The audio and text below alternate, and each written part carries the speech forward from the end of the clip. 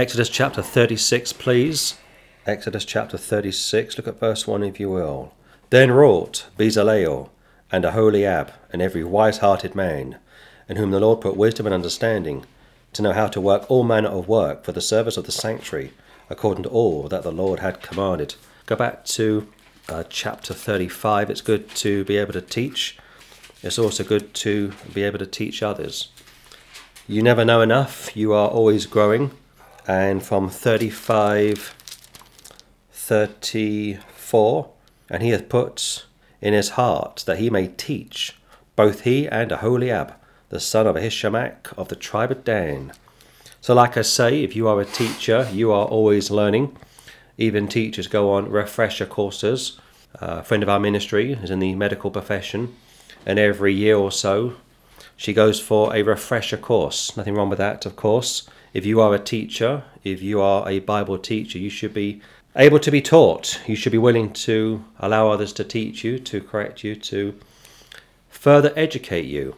And every Sunday, as I prepare for the reading from the book of Exodus, or any book for that matter, it could be the book of Acts, it could be 2 Corinthians, it could be the book of Revelation. By the grace of God, I've done 4 or 5 books over the past 4 or 5 years. I look at the reference Bibles. I want to see what the greats have said before me. If you think of composers like Mozart, Beethoven, Tchaikovsky, Wagner, Strauss, Handel, Bach, all those guys, they all listen to each other's music. They all take a feeling or they sample what's gone before them to see if they can improve on their work. Nothing wrong with that, of course. Then wrought 36:1 Bezaleel and Aholiab, and every wise-hearted man, in whom the Lord put wisdom and understanding, to know how to work all manner of work for the service of the sanctuary, according to all that the Lord had commanded. So you are anointed, you are blessed, you are filled with the Holy Ghost, some more than others, 1 Corinthians 12, 13 and 14, and also Romans chapter 12, lay out the case how we're not all the same. Some of us can do wonderful things, like David Livingstone, for example, would go to Africa, would have an awful time over there, would be shunned by many people in Britain, was seen as a clown, was seen as something of an eccentric, and yet he was a surgeon, a very bright, brilliant man, a Congregationalist by denomination. And he went out to Africa. His heart was buried in Africa physically, but his body was transported 1,000 miles across Africa and put on a boat back to Britain. And he was buried in Westminster Abbey. That took faith. That took real faith. Most people couldn't go probably 2 or 3 weeks without friends and family. A lot of his family friends never saw him for weeks, months, sometimes years on end. If you want to really study the greats, look at the church, look at church history. Never mind people today. Most people today aren't worth tuppence. Go back 100, 200, 300 years. Curtis Hudson, David Livingstone, David Brainerd, Patton, all those missionaries that travelled the world, did great things. My point is this, they were all gifted. They were all anointed, some more than others. So don't compare yourself to anyone else. That's the mistake that many of us make. We compare ourselves with others. By all means, check what others have said, written, printed, preached. Nothing wrong with that, of course. But don't compare yourself with anyone else.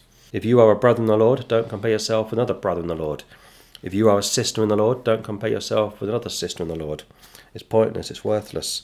36:2 And Moses called Bezaleel and Aholiab, and every wise-hearted man in whose heart the Lord had put wisdom, even every one whose heart stirred him up, to come unto the work to do it. His heart stirred him up. I like that. They say my heart convicted me. They say my heart got the better of me. They say my heart skipped a beat when I saw her or when she saw him. For the most part, our hearts are no good, and yet this is a mystery. This is a paradox. And Moses called Bezaleel and Aholiab, and every wise-hearted man, in whose heart the Lord had put wisdom, even every one whose heart stirred him up, to come unto the work to do it. Free will, once again. This goes against Calvinism. Calvinists deny free will. They make a lot out of man not having free will. They believe in irresistible grace. They believe that God flicks the switch, makes you alive, and once he flicks the switch, you are alive. They believe you will persevere unto the end of your life.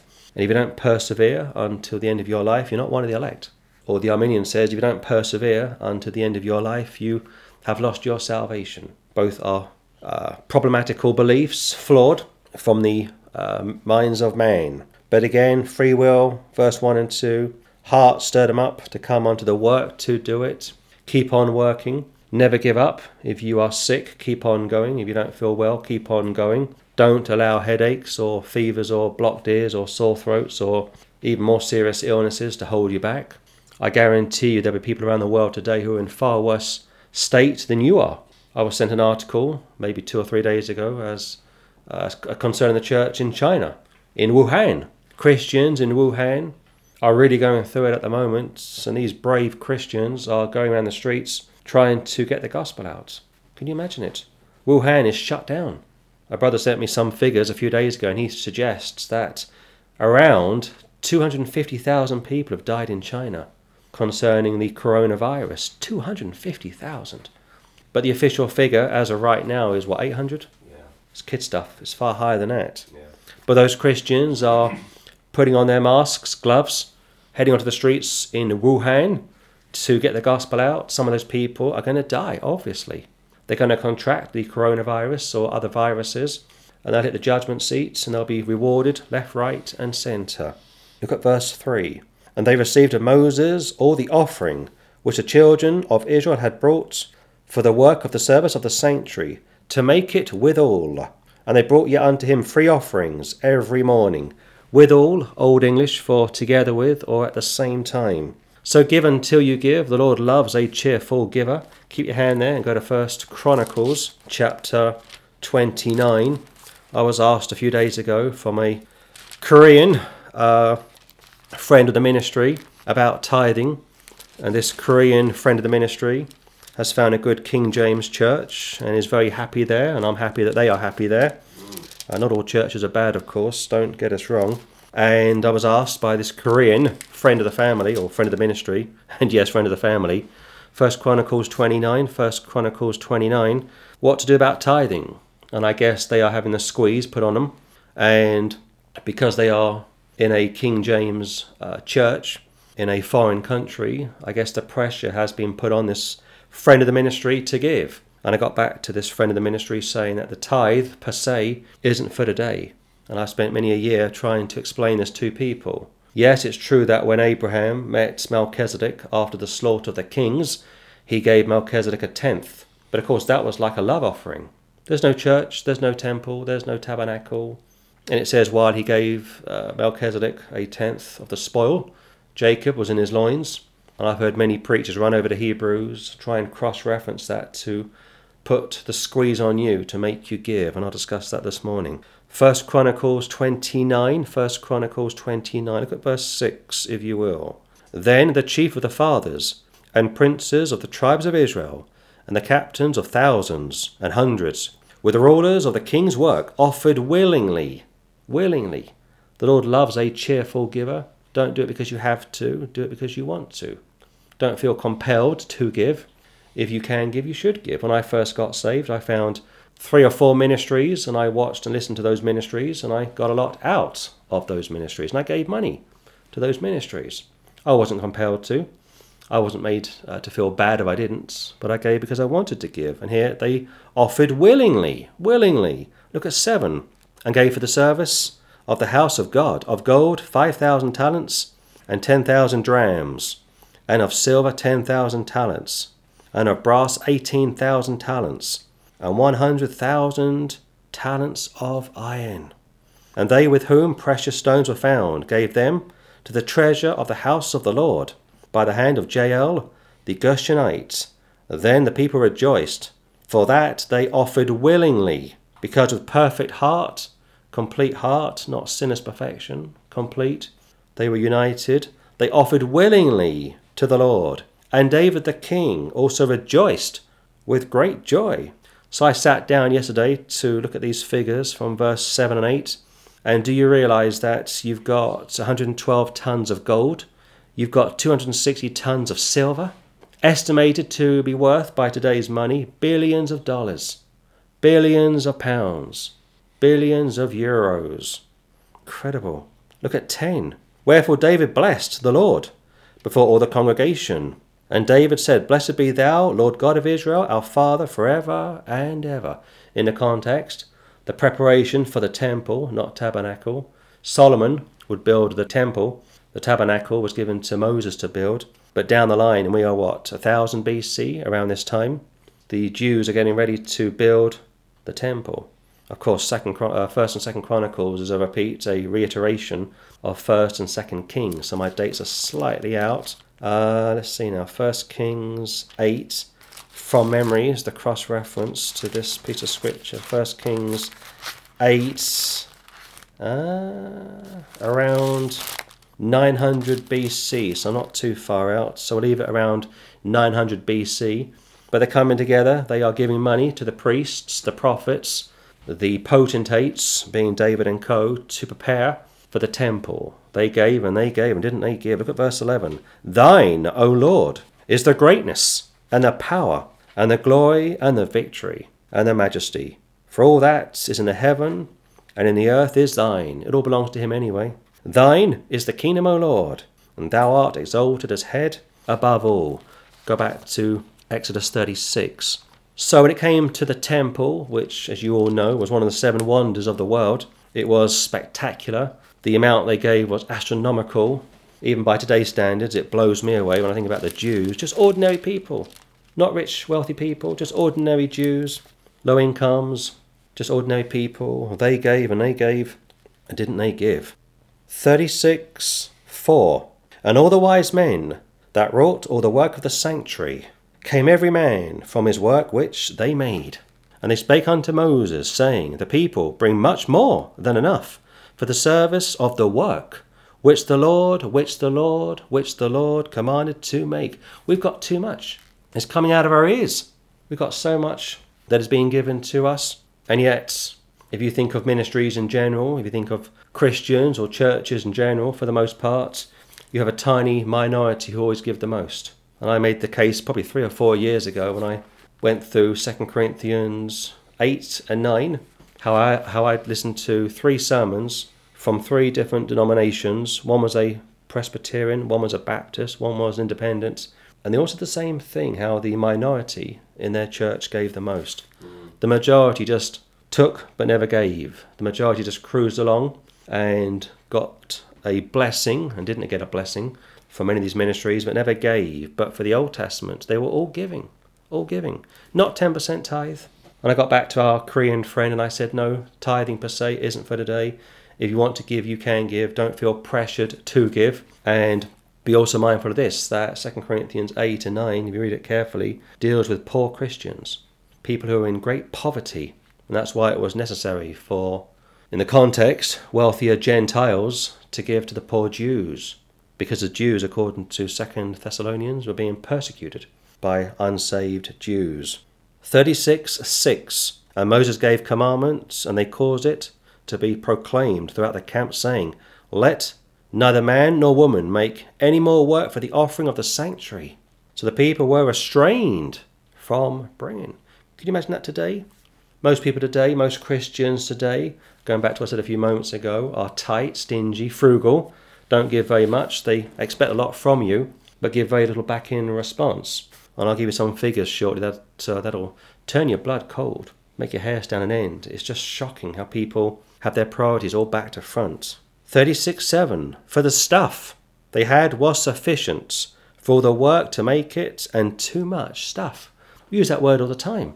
Get your stuff packed, get your stuff out of here. Your stuff's in the way, so on and so forth. But of course the context is tabernacle. The context is sanctuary. It is a mystery. And I've spent nearly over 2 years now. What am I saying? I've spent over 2 years now working through the book of Exodus. I still barely understand this book. It is a mystery to me. About half an hour ago, I was looking at the back. We got one of the strongest storms since 2013. Incredibly strong winds and heavy rain. And I got a load of trees at the back. And I was watching maybe 3 or 4 birds perched on the branches. Not a care in the world. And these strong winds, like 40, 45, 50 miles an hour, coming out of nowhere. People, if they were walking down the streets, would be blown over. Patrick almost was coming here this morning. And yet these birds, cool as cucumber, able to perch on the branches. I mean, that's a miracle. No Darwinist can explain that to you. Just watching these birds, just breezing left, right and centre. Incredible. I don't understand that. Do you understand that? How do you explain that? How do you explain these birds that fly 4,000 or 5,000 miles every year to lay their eggs, to mate, and they go back to the same branch on the same tree every year? I mean, how do you explain that? How do you explain that they know where they are going? How do you explain that they know what to do and how to do what they do? I mean, how do you explain these things if you're not a creationist? If you're a Darwinist, you say, well, it's just by chance. Come on, that's not by chance. Are you deluded? 36:8. And every wise-hearted man among them that wrought the work of the tabernacle made 10 curtains of fine twinned linen, and blue and purple and scarlet, with cherubims of cunning work made he them. We spent several weeks going through chapter 26, and again this is a reiteration from previous chapters. They were told to build the tabernacle, chapter 26. Now they are going to physically build it. Two gentlemen, Bezalel and Aholiab, are the two leaders, skilled craftsmen. They're going to teach others how to do what they do. If you are a father, you should pass down your skills to your sons. If you are a father, you should pass down your skills to your grandsons, grandchildren.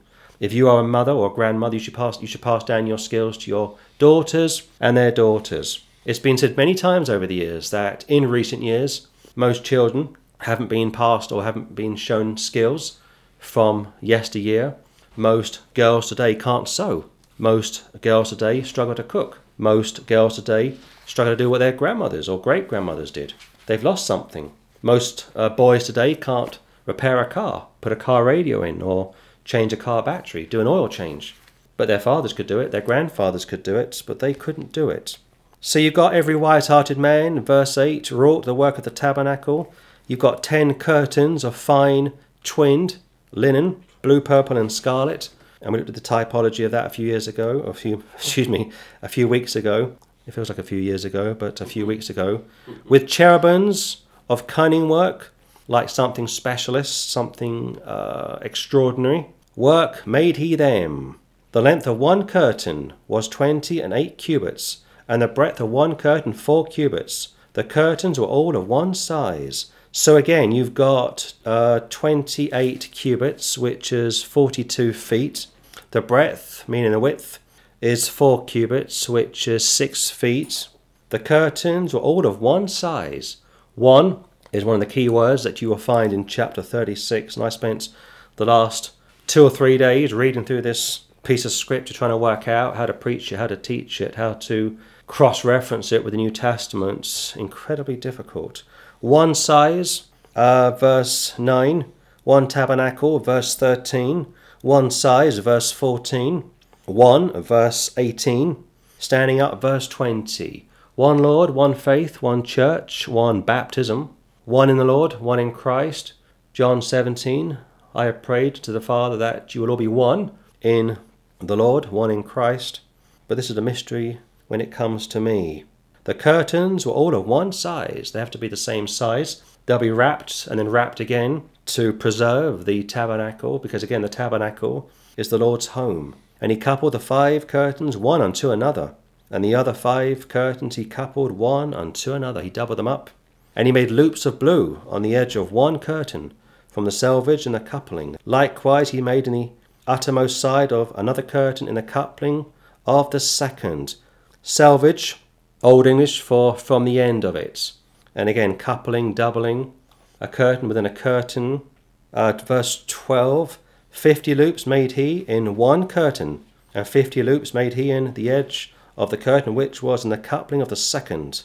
The loops held one curtain to another, and he made 50 tatches of gold, and coupled the curtains one unto another with the tatches, so it became one tabernacle. Tatches, we would say today, like an attachment. It takes hold of the object. One tabernacle, 13. One size, verse 9. One.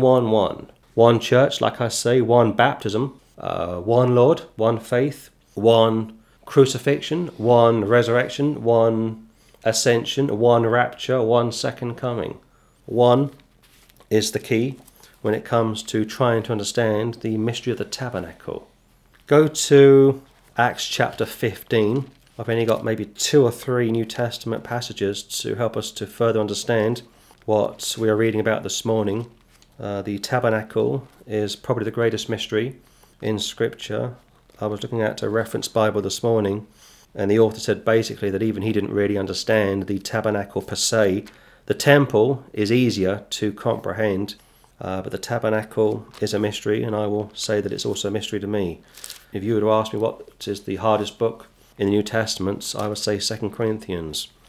But for the Old Testament, these chapters are a mystery to me, an absolute mystery. Acts chapter 15, let's see if we can get a bit more material and try and understand this a little clearer. Acts 15, look at verse 16. After this I will return, and will build again the tabernacle of David which is fallen down.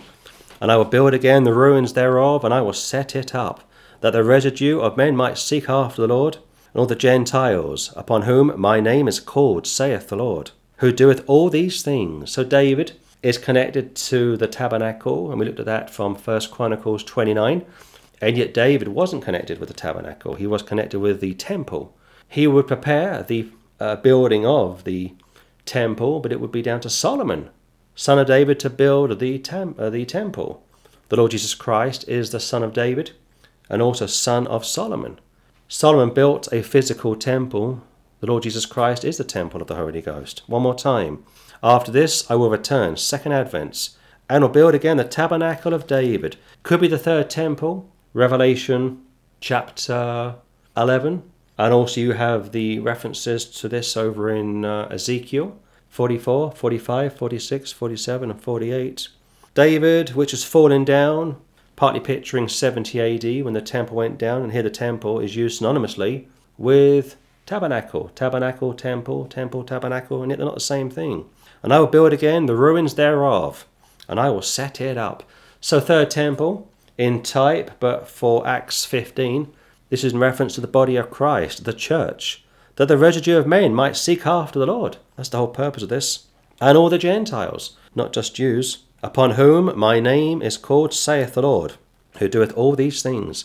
Go to 2 Peter chapter 1.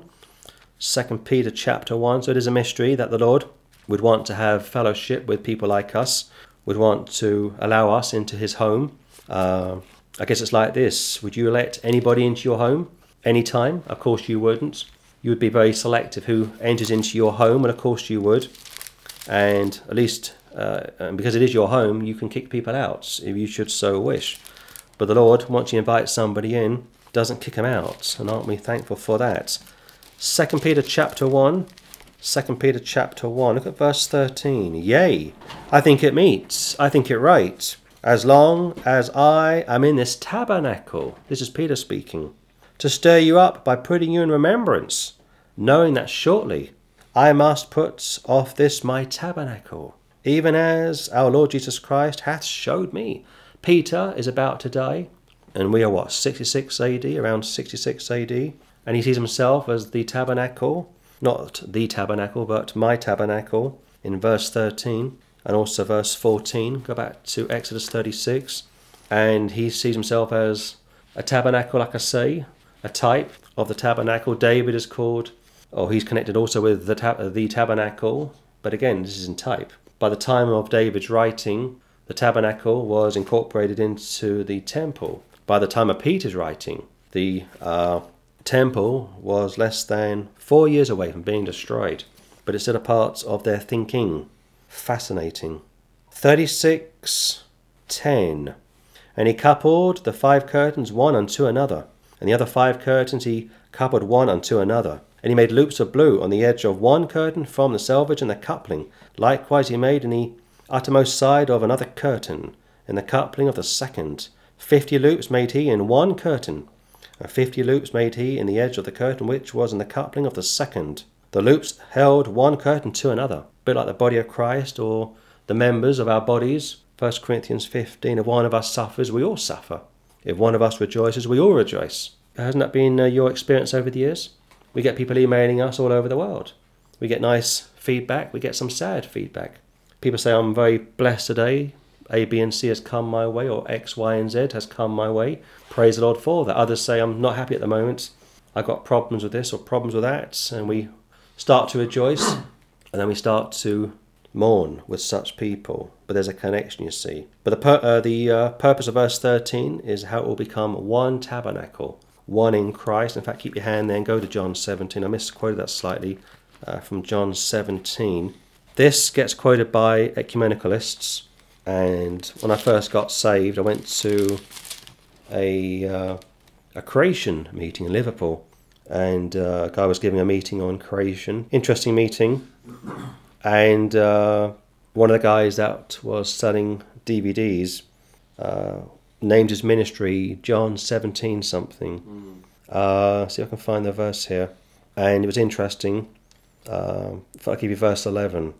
And now I am no more in the world, but these are in the world. And I come to thee. Holy Father, keep through thine own name those whom thou hast given me, that they may be one, as we are. Go back to Exodus. And I got talking to this person, and I said, listen, we are one in Christ through the resurrection. And he says, no, we've got to come together. We've got to be one, like a body, as a people. And I thought, no, that's what the Catholics teach. We are one in Christ. We are already in the beloved. We are already in the third heavens. And yet these people cannot understand it. They think we have to all come together, be all hanging around as one group of people. We'll all put on a united front. Those that are born again are already united. And John 17 makes that case clearly. 36:14. And he made curtains of goat's hair for the tents over the tabernacle. 11 curtains he made them. The length of one curtain was 30 cubits, and 4 cubits was the breadth of one curtain. The 11 curtains were of one size.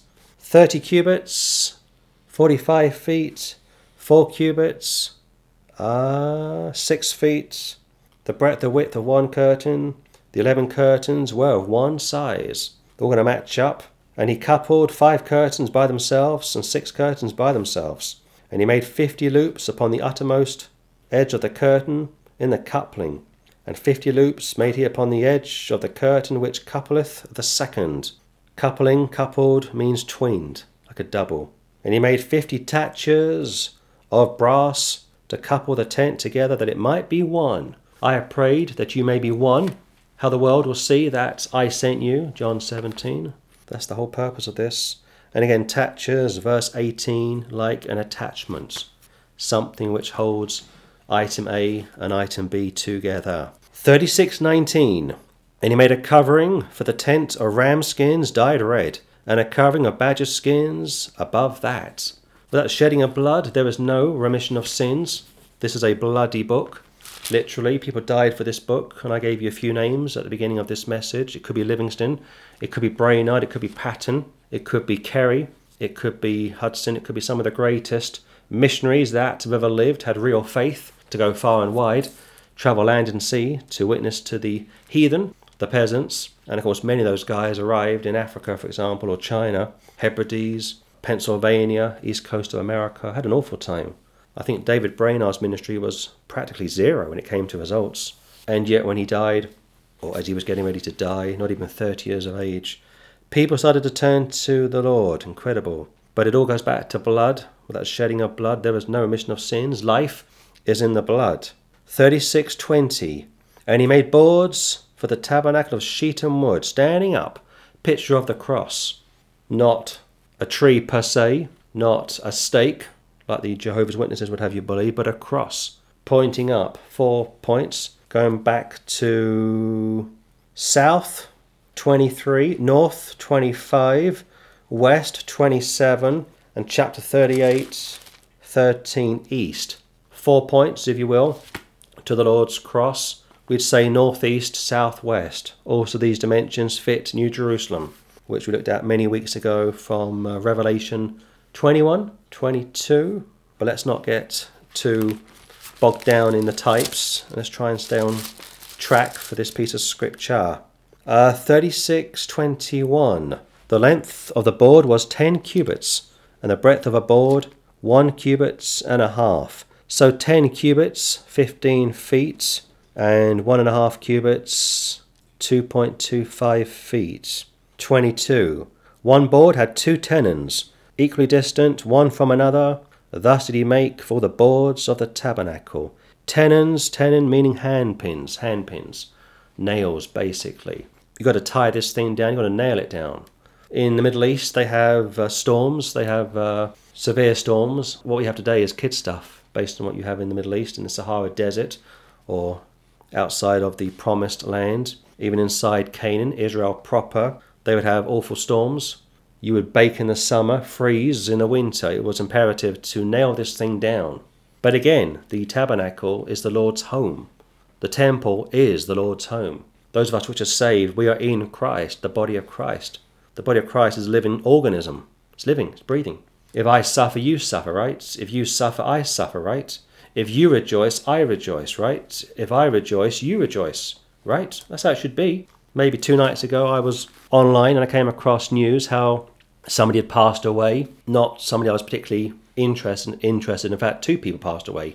Funnily enough, one passed away in November last year, a controversial Christian character who was anti-Semitic, so he wasn't one of my favourite people, but he was premillennial, and he had some good stuff against the Freemasons, the Illuminati, and other secret societies.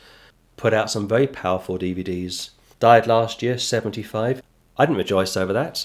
And then about 2 weeks ago, another guy died, a charismatic Gnostic, a very unpleasant character to the Word of God. Wasn't the Bible. Well, the Bible wasn't the Word of God.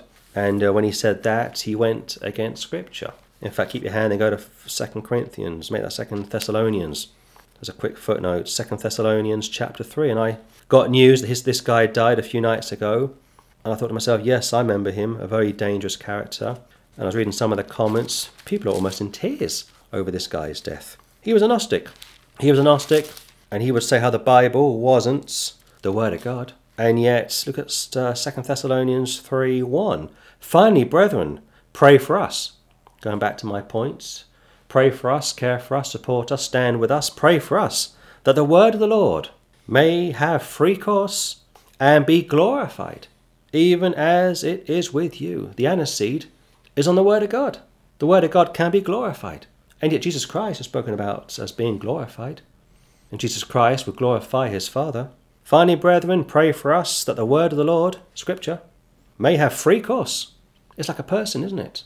But it's not, but it is, but it's not, but it is. And be glorified, even as it is with you. Go back to the book of Exodus. So 2 guys died in the last 2 or 3 months. I wasn't aware of it until 2 or 3 nights ago. And I was reading some of the comments, like I say, people are hurting. People are sad. People are grieved. That's natural. That's natural. These guys may have been saved, I don't know. But the outward emotion of many people would suggest that they had quite a following. But 36:20 got the cross of Christ. 21, the length of a board was 10 cubits, and the breadth of a board 1 cubit and a half. One board had 2 tenons, equally distant one from another. Thus did he make for the boards of the tabernacle. Tenons, like I say, going back to hand pins, and 23. And he made boards for the tabernacle, 20 boards for the south side southward. Again, the dimensions, the points are very interesting. You've got south side 23, like I say, north side 25, west side 27, and 38:13, east side. And 40 sockets of silver he made under the 20 boards, 2 sockets under one board for his 2 tenons, and 2 sockets under another board for his 2 tenons.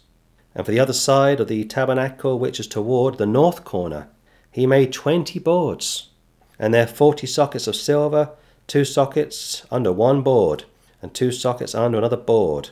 And for the sides of the tabernacle westward, he made 6 boards, and 2 boards made he for the corners of the tabernacle in the 2 sides, and they were coupled beneath and coupled together at the head thereof, to one ring. One ring. Thus he did to both of them in both the corners. And there were 8 boards, and their sockets were 16 sockets of silver, under every board 2 sockets. Going back to the wisdom, the skillful work of Bezalel and Aholiab, 36:1. Going back to their helpers from 35:34. If you think of a good ministry or good preaching or good preachers, I guarantee you there are always people that stand behind such people. I couldn't do what I do without people supporting me. A few nights ago, one of our friends phoned up, gave me a call, good friend of the ministry, and I was speaking to him for maybe 25 minutes. We were talking about future projects, future plans, and I said to him, "Praise the Lord, brother. You are a great brother. What you do for us is remarkable. We salute you." And we had a quick chat, this brother and I. And I said to him, "I couldn't do what I do without your support." And he said, "Vice versa." And it's true. I mean, any ministry, any church, any fellowship, any organisation which is worth its weight in gold couldn't do anything without the help of other people. So this chapter is about giving. This chapter is about having something to show for yourself to the judgment seat of Christ. 1 Chronicles 29 made the case how the children of Israel incredibly would produce 112 tons of gold, 260 tons of silver. I mean, it's astronomical. It's incredible. Most missionaries die in absolute poverty.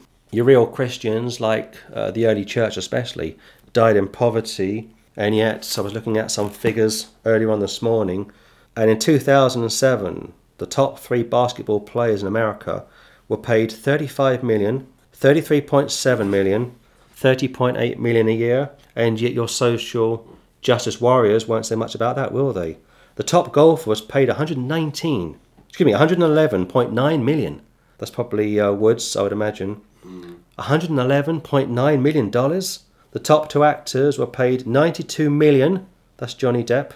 And $74 million, Tom Hanks. Wow. I mean, how do these guys live with themselves? And Tom Hanks apparently made a profession of faith in Christ when he was 16 at a campfire. As far as the musicians are concerned, the Beatles brought in $130 million. The Rolling Stones, $121 million.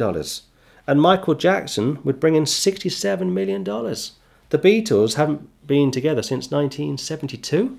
2 of their 4 members are now dead. And yet the money's raking in. Yeah. $130 million. The Stones still working. $121 million. Michael Jackson, he's been dead since, 2009. He's bringing in $67 million.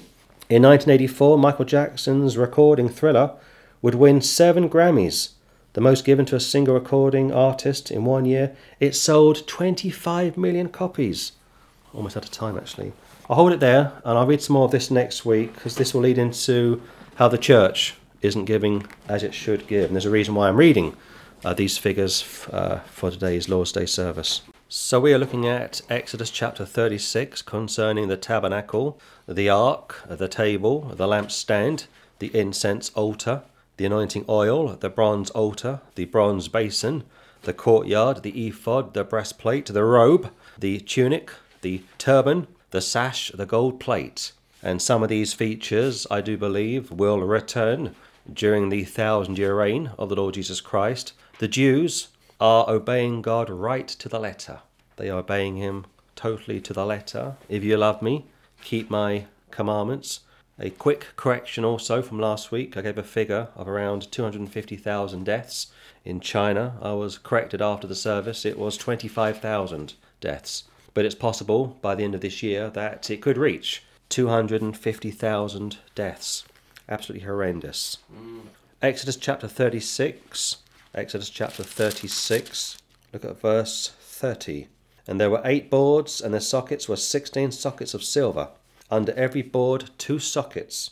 And he made bars of shittim wood, 5 for the boards of the one side of the tabernacle, and 5 bars for the boards of the other side of the tabernacle, and 5 bars for the boards of the tabernacle of the sides westward, northeast, southwest.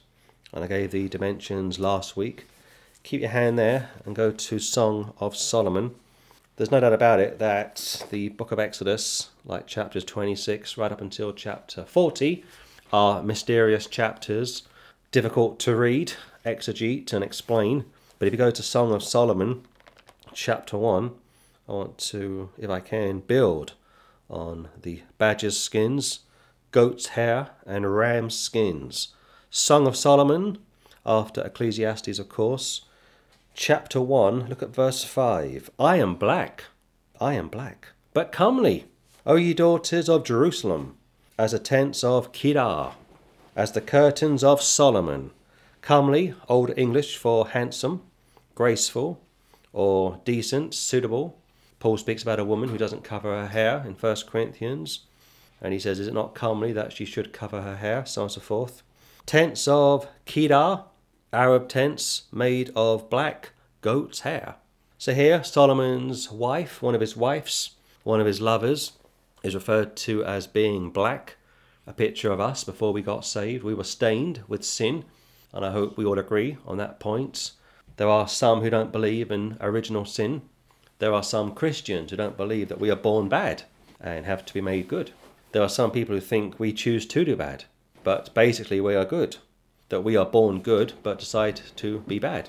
That is Islamic, it's not biblical. I am black, 1:5. In the context, Solomon's wife, in type of the church, but comely.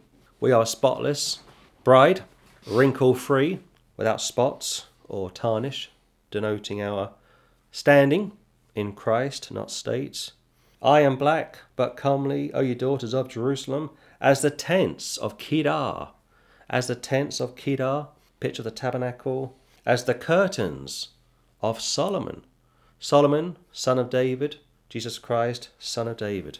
Go back to the book of Exodus. So just a quick cross-reference to give you from Exodus 36. There aren't many to give. And like I said last Sunday, it's very difficult to read these verses and try and apply them in a practical sense to anybody living today. You've got at least 3 applications when it comes to the Word of God. Doctrine, historical, prophetical, and of course spiritual. But when it comes to Exodus 36, we can't teach this doctrinally as being relevant for today. 36:31, and he made bars of shittim wood, 5 for the boards of the one side of the tabernacle, and 5 bars for the boards of the other side of the tabernacle, and 5 bars for the boards of the tabernacle for the sides westward. 4 points, like I say, 4 points to the cross, north, south, east, west. Revelation chapter 7, the 4 corners of the earth. And he made the middle bar to shoot through the boards from the end to the other. Another great reference to the cross. And he made the middle bar to shoot through, to pass through the boards from the one end to the other. This tabernacle will be carried. The Levites will carry it around. On one occasion, it was moved from A to B, and a gentleman got to carry it away, put his hand on the tabernacle, and died. And King David was in despair. What can be done, he said. This is a holy tabernacle. We represent a holy God. And it stayed with a particular character for a particular period of time. And it says how the house was greatly blessed during the tabernacle's stay with such a person. The tabernacle, one more time, is God's home. If you are saved, you are already in God's home. Ephesians chapter 1, you are already in the heavenly places. Your name is already written in the Lamb's Book of Life. You are already saved. You've had your burial with him. You are baptized into him. And one day, if the rapture doesn't come, you will die. You will be buried. And once the rapture does come, your body will be resurrected to be joined to your spirit, which is with the Lord, and your soul, which is with the Lord. And your body, soul, and spirit will be put back together again. And you'll be forever perfect, living in a sinless body. But for now, we are far from that. As of right now, we are living in a fallen world, in a fallen state. And again, look at China, look what's going on over there. 25,000 fatalities. The world's media seem to be very quiet about this, not wanting to be seen to be racist. And yet, I got a comment an hour or so ago on one of my videos attacking me for being ignorant about the slave trade. And it went along the lines of this: well, the white man stole the black man, so on and so forth. It's that same old chestnut. And we're living in an age of morons, basically. Morons, biblical illiterates. If you've been born the last 35, 40, 45, 50 years, you've probably learnt nothing at school. Last night, a woman killed herself, a famous TV presenter. I knew of her. I never watched any of her programs, of course, but she's a well-known TV presenter. And last night, I was briefly on Twitter, and it went crazy. People were tweeting about this woman's death, and you would have thought some great humanitarian had just passed away. You would have thought somebody who fixed world poverty had just passed away. You would have thought somebody who'd been able to alleviate sufferings, had come up with a cure for the coronavirus, had just passed away. Not at all. A very selfish woman lived in a mansion in London. An hour or so ago, I got a comment on one of my videos, like I say, criticising me for how the white man stole the black man from Africa. And I had to correct this ignorant person. I said, no, get your facts straight. You had wealthy black people stealing poor black people and then selling those poor black people to rich Arabs, who then sold those poor black people to rich white people. Get your facts straight. Had to correct such a statement. A lot of anti-white bashing going on at the moment, but nobody cares about that. And this woman who passed away last night, 40 years of age, not particularly old, turns out she killed herself. Suicide. Murdered herself, basically. And I woke up this morning, caught the news, and it's like some great head of state has passed away. But I remember her 5 or 6 years ago. She seduced a 16-year-old boy and got away with it. And yet, had a man of her age seduced a 16-year-old girl, his career would have been over. She was 34, 35 at the time, old enough to be his mother. And she got away with seducing this 16-year-old boy, and yet to the man, same age, seduced a girl, same age, his career would be over. Let me say this very briefly. If you are a white, working class boy, you have nobody speaking up for you in this country. Do you know that? If you are a white, working class boy, you are more likely to kill yourself than any other demographic, any other race, sexuality, so on and so forth. People kill themselves, incidentally, not because of what people say about them, but because of how they feel about themselves. She killed herself because she couldn't live with herself. She couldn't live with herself because she was loaded down with sin. But who wants to talk about that? Nobody, of course. So we are living in a very dark day, a lot of ignorance, a lot of superstition. This past week, a brave Chinese doctor succumbed to the coronavirus, a Christian, left a wife and child behind. The wife is 8 months pregnant. She's got the coronavirus. This is big news all over China, incidentally. But in this country, who cares about a Christian doctor? Nobody cares about a Christian doctor. Nobody cares about a Christian doctor who was trying to help his own people, and yet contrast that brave man who's in heaven today, crowns left, right and centre, contrast him to that spoilt, self-entertaining TV presenter, earning 6, 7 figures, living in a mansion in central London, done nothing for anyone apart from herself, and you see that the world love their own. Absolutely crazy. Exodus 36:34. And he overlaid the boards with gold, and made their rings of gold to be places for the bars, and overlaid the bars with gold. So Exodus 36, 1 Chronicles 29, when the Lord's people were asked to give, they really gave. Somebody once said, give until it hurts. And they really did give. They really did give one more time. And he overlaid the boards with gold. You can't improve on gold. And he made their rings of gold to be places for the bars, and overlaid the bars with gold. The tabernacle will last right up until Nebuchadnezzar. And when Nebuchadnezzar confiscated the booty from the temple and took kings, princes and VIPs back to Iraq and enslaved them, it has been suggested by some how the Lord raptured the tabernacle. Revelation says how the tabernacle is in heaven right now. It's priceless. It's like the Lord Jesus Christ. He is priceless. If you could find a strand of his hair, a strand of his eyebrows, or a bit of a fingernail, any bit of his clothing, anything that could be traced back to him, it's all over. Our faith is all over. Because we need our Lord to be in heaven interceding for us. All other religious groups haven't got that problem. All other religious groups have no qualms with their religious people being dead and buried in the ground. And he made a veil of blue and purple and scarlet and fine twinned linen. With cherubims made he it of cunning work. Cherubim can be spoken of in the singular like magi, and cherubim can be spoken of in the plural like cherubims. And when we get to 37, 38, we will look at the cherubim in more detail. The veil of blue from 35 is also mentioned over in Hebrews chapter 10, denoting on the one hand the Lord's body and on the other hand the universe. This is a mysterious piece of scripture. And he made the veil of blue and purple and scarlet and fine twinned linen. With cherubims made he it of cunning work. Cunning, specialist, expertise. Again you got Aholiab and you got Bezalel, 2 gentlemen, tribe of Dan, tribe of Judah, building the Ark of the Covenant, the tabernacle, in some ways delegating to others, training up others. And like I said last week, if you can, pass your skills down to your sons, your daughters, your granddaughters, your grandsons. Today's generation are clueless. Today's generation have no idea about history, don't study history.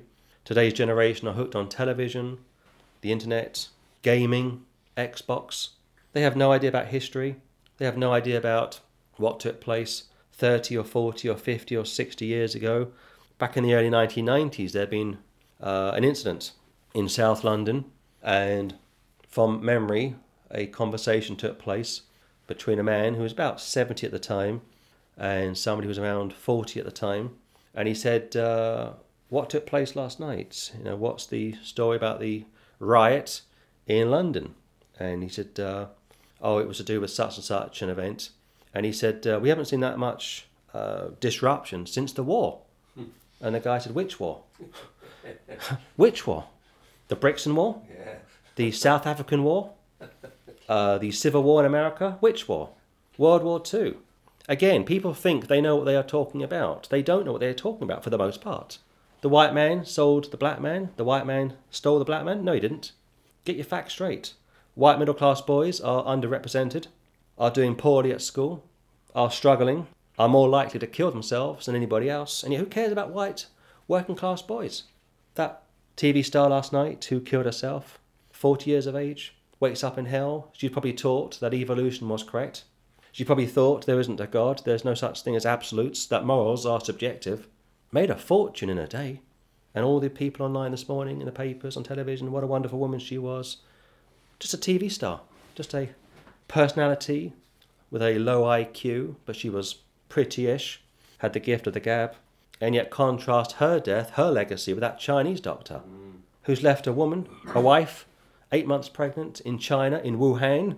Nobody in this country is lamenting his loss. Who cares about a Christian doctor? And yet this woman did nothing for anybody, lived for herself. You would have thought she was like Louis Pasteur, perhaps. You would have thought she had done wonderful things for civilization, but she didn't. The whole point is that people love their own, and the Christian is shunned. The Christian has no friends, has no support. A true Christian is alone in the world, but not without God, of course. 36. And he made thereunto 4 pillars of sheet and wood, and overlaid them with gold. Their hooks were of gold, and he cast for them 4 sockets of silver. Again, can I use the crude analogy of a travelling circus? They go from town to town. They have to erect the circus. They have to erect the tents. They have to nail the thing down. Has to be safe and secure. The Jews would travel for 40 years. It would be imperative to tie the tabernacle down. Again, tabernacle, ark, table, lampstand, incense, altar, anointing oil, bronze altar, bronze basin, courtyard, ephod, breastplate, robe, tunic, turban, sash, gold plate. It's the Lord's home. It's the Lord's home, open to sinners. Contrast that to the rich and wealthy. What do they give back to society? Do they give anything to society? Do they offer anything to society? No, not at all. And last week I gave you some figures. I want to finish reading those figures this morning. It just shows you we live in a two-dimensional world. The Lord's people are far and few in between. And again, from 2007, the top 3 American basketball players were paid $35 million, $33.7 million, $30.8 million. No inquiry about that. People expect that to be so. 2 actors are paid $92 million, $74 million. The Beatles are still bringing in $130 million a year. Yeah. The Rolling Stones, $121 million a year. Michael Jackson, $67 million a year. Bill Gates made $58 billion. Paul Allen made $16 billion. Steve Ballmer made $15 billion. Larry Ellison, $26 billion. These guys could create their own island, their own haven, invite people to fly there, live there, and would release some of the pressure on society. But of course they don't want to spend their own money, but they'll spend your money. A Bugs Bunny stamp sold for $45 million. $45,300,000. Bugs Bunny. Is this a joke? Is this a joke? No, it's not a joke. This is a fact. Titanic made $600 million Star Wars made 461 million. Jurassic Park made 357 million. Forrest Gump, 329 million. The Lion King, 312 million. Batman, 42 million. Batman and Robin, 42 million. Batman Returns, 98 million. Batman Forever, $52 million.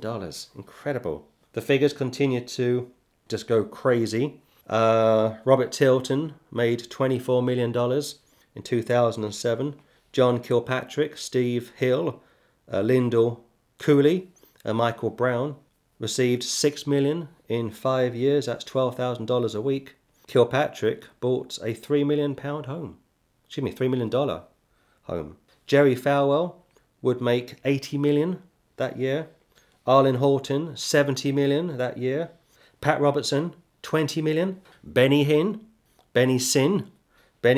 60 million. Joel Osteen, 55 million. The Catholic Church is the largest church on the face of the earth, worth billions of dollars, but here is the interesting figure. Christians in America spent 700 million towards the foreign mission field. 700 million. Contrast that to 40 billion on recreation, 336 billion on cars, 58 billion on liquor, 110 billion on houses, 110 billion on food. Only 1% is given to foreign missions. And yet America still gives the most, of course, so don't misunderstand me. But that gives you an idea why the Lord says how the love of money is the roots of all evil. Contrast that to what the Jews would give to the building of the temple.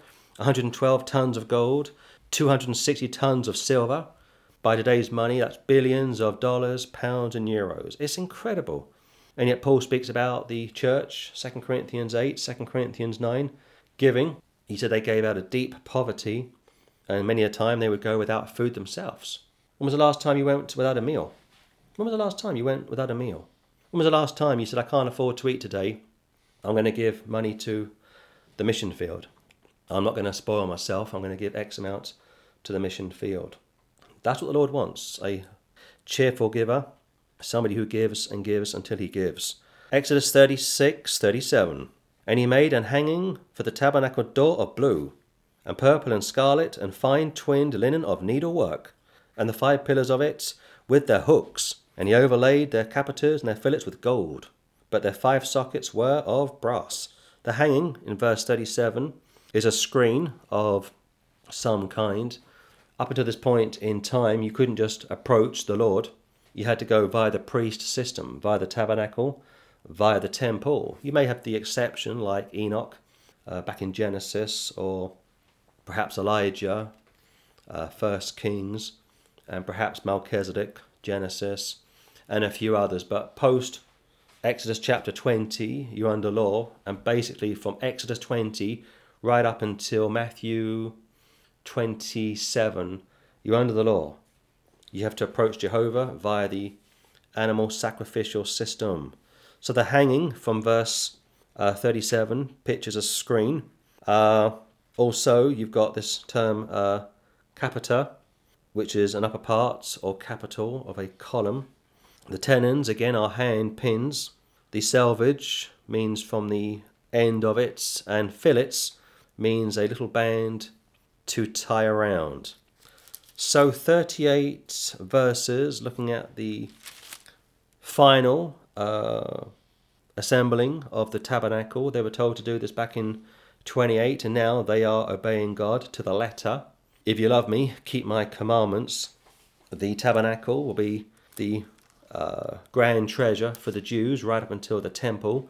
And again, once Nebuchadnezzar arrived to destroy the temple, it has been suggested by some how the Lord stepped in and raptured the tabernacle. He will step in and rapture us before the Antichrist arrives. Nebuchadnezzar, type of Antichrist. Our bodies, Acts 15, 2 Peter chapter 1, our bodies are a picture of the tabernacle. So again, the tabernacle was raptured before Nebuchadnezzar arrived, and we will be raptured before the Antichrist arrives. And I wanted to give you those figures and finish what we looked at last week, just to show you the contrasting views. On the one hand, the church in America especially give 700 million a year. That's in America. I bet in this country it's probably a fraction of that. And yet the average American will spend $654 billion Holidays, cars, homes, overeating perhaps, enjoying this, enjoying that. Contrast that to what's going on in China today, North Korea, Africa. We should be ashamed of ourselves. We really should be ashamed of ourselves. We are spoilt in the West. I saw a documentary maybe 10 or 12 years ago, and it was very interesting. It was a Christian documentary, and this guy was speaking about poverty in second world countries, third world countries, and he was almost in tears as he was telling the story. And he said they got nothing over there. They're eating rats, bats, wild animals, snakes, worms, grass, really horrific, he said. And he came back to America and he said, I found myself in a supermarket and I spent 15 minutes trying to decide which ice cream to buy, and breakfast cereal, and what biscuits to buy, what crisps, or as the Americans say, fries, should I buy. And I couldn't believe how selfish and self-centered I was. And he was right to say that. He was right to say that. We are so blessed. Our generation, the 21st century Christian, is so blessed. Turn of the last century, the average age of a man was 42. The average age of a woman was 39. Today, the average age of a man is 72, and the average age of a woman is 84. And these people are living for longer, but they're still lost. Go back one more time to what took place last night. Breaking news. Such and such has been found dead in her London mansion. This morning, such and such killed herself. What's going on? She had a 6-7 figure salary, was on all these top TV shows. People thought the world of her. And it go back 4 or 5 years, she seduced a 16-year-old boy and got away with it. Why? Because she was a woman. Had it been a man, 34, 35, seducing a 16-year-old girl, and I will keep saying this, he would have been fired and his career would have been ruined. One rule for the women, another rule for the men. And again, one last time, if you are a white working class boy, there's no power base, there's no support network for you. You are incredibly vulnerable. You are missing out. You are underachieving. Contrast that to middle-class Asian boys, middle-class Asian girls. Even black children in America are now doing better than white children in America. How about that? In the last 10 or 15 years, black people in America are making more money than white people. And you don't hear much about that, do you? And the reason for that is because of the help they've had. The money, the input, the, what do they call that? Positive discrimination. Affirmative action, that's what they call it, affirmative action. In this country, they call it positive discrimination. Helping the black man up, the black woman, the Asian man, the Asian woman. But who's helping up the white man? Who's helping up the white girl? We go back to the grooming gangs that were all over the country 10, 15 years ago. 95% were white, working class girls. But don't get me started. So 38 verses from Exodus chapter 36. Giving, given to you give. 2 Corinthians, like I say, is a good place to go to cross-reference the giving. We don't give enough. I don't give enough. I'm sure that you don't give enough. And one day we will arrive at the judgment seat of Christ and have to answer for our actions. Song of Solomon was a great place to go to. Chapter 1, verse 5. Comely, handsome, graceful. A picture of the tabernacle. For the New Testament, comely, meaning decent, suitable, denoting a good godly woman. The tents of Kedar, again, are Arab tents made of black goat's hair. Same as what the tabernacle was made of. Solomon's wife, she's black. She's pictured as a sinful woman. And we are black when we came to the Lord, but we are washed white. We get imputation and we are declared sinless and spotless. And next week we will return, Lord willing. And we've got 4 more chapters to go. 4 more chapters, and I'm going to suggest 10 more weeks to go, and then we will have finished the book of Exodus.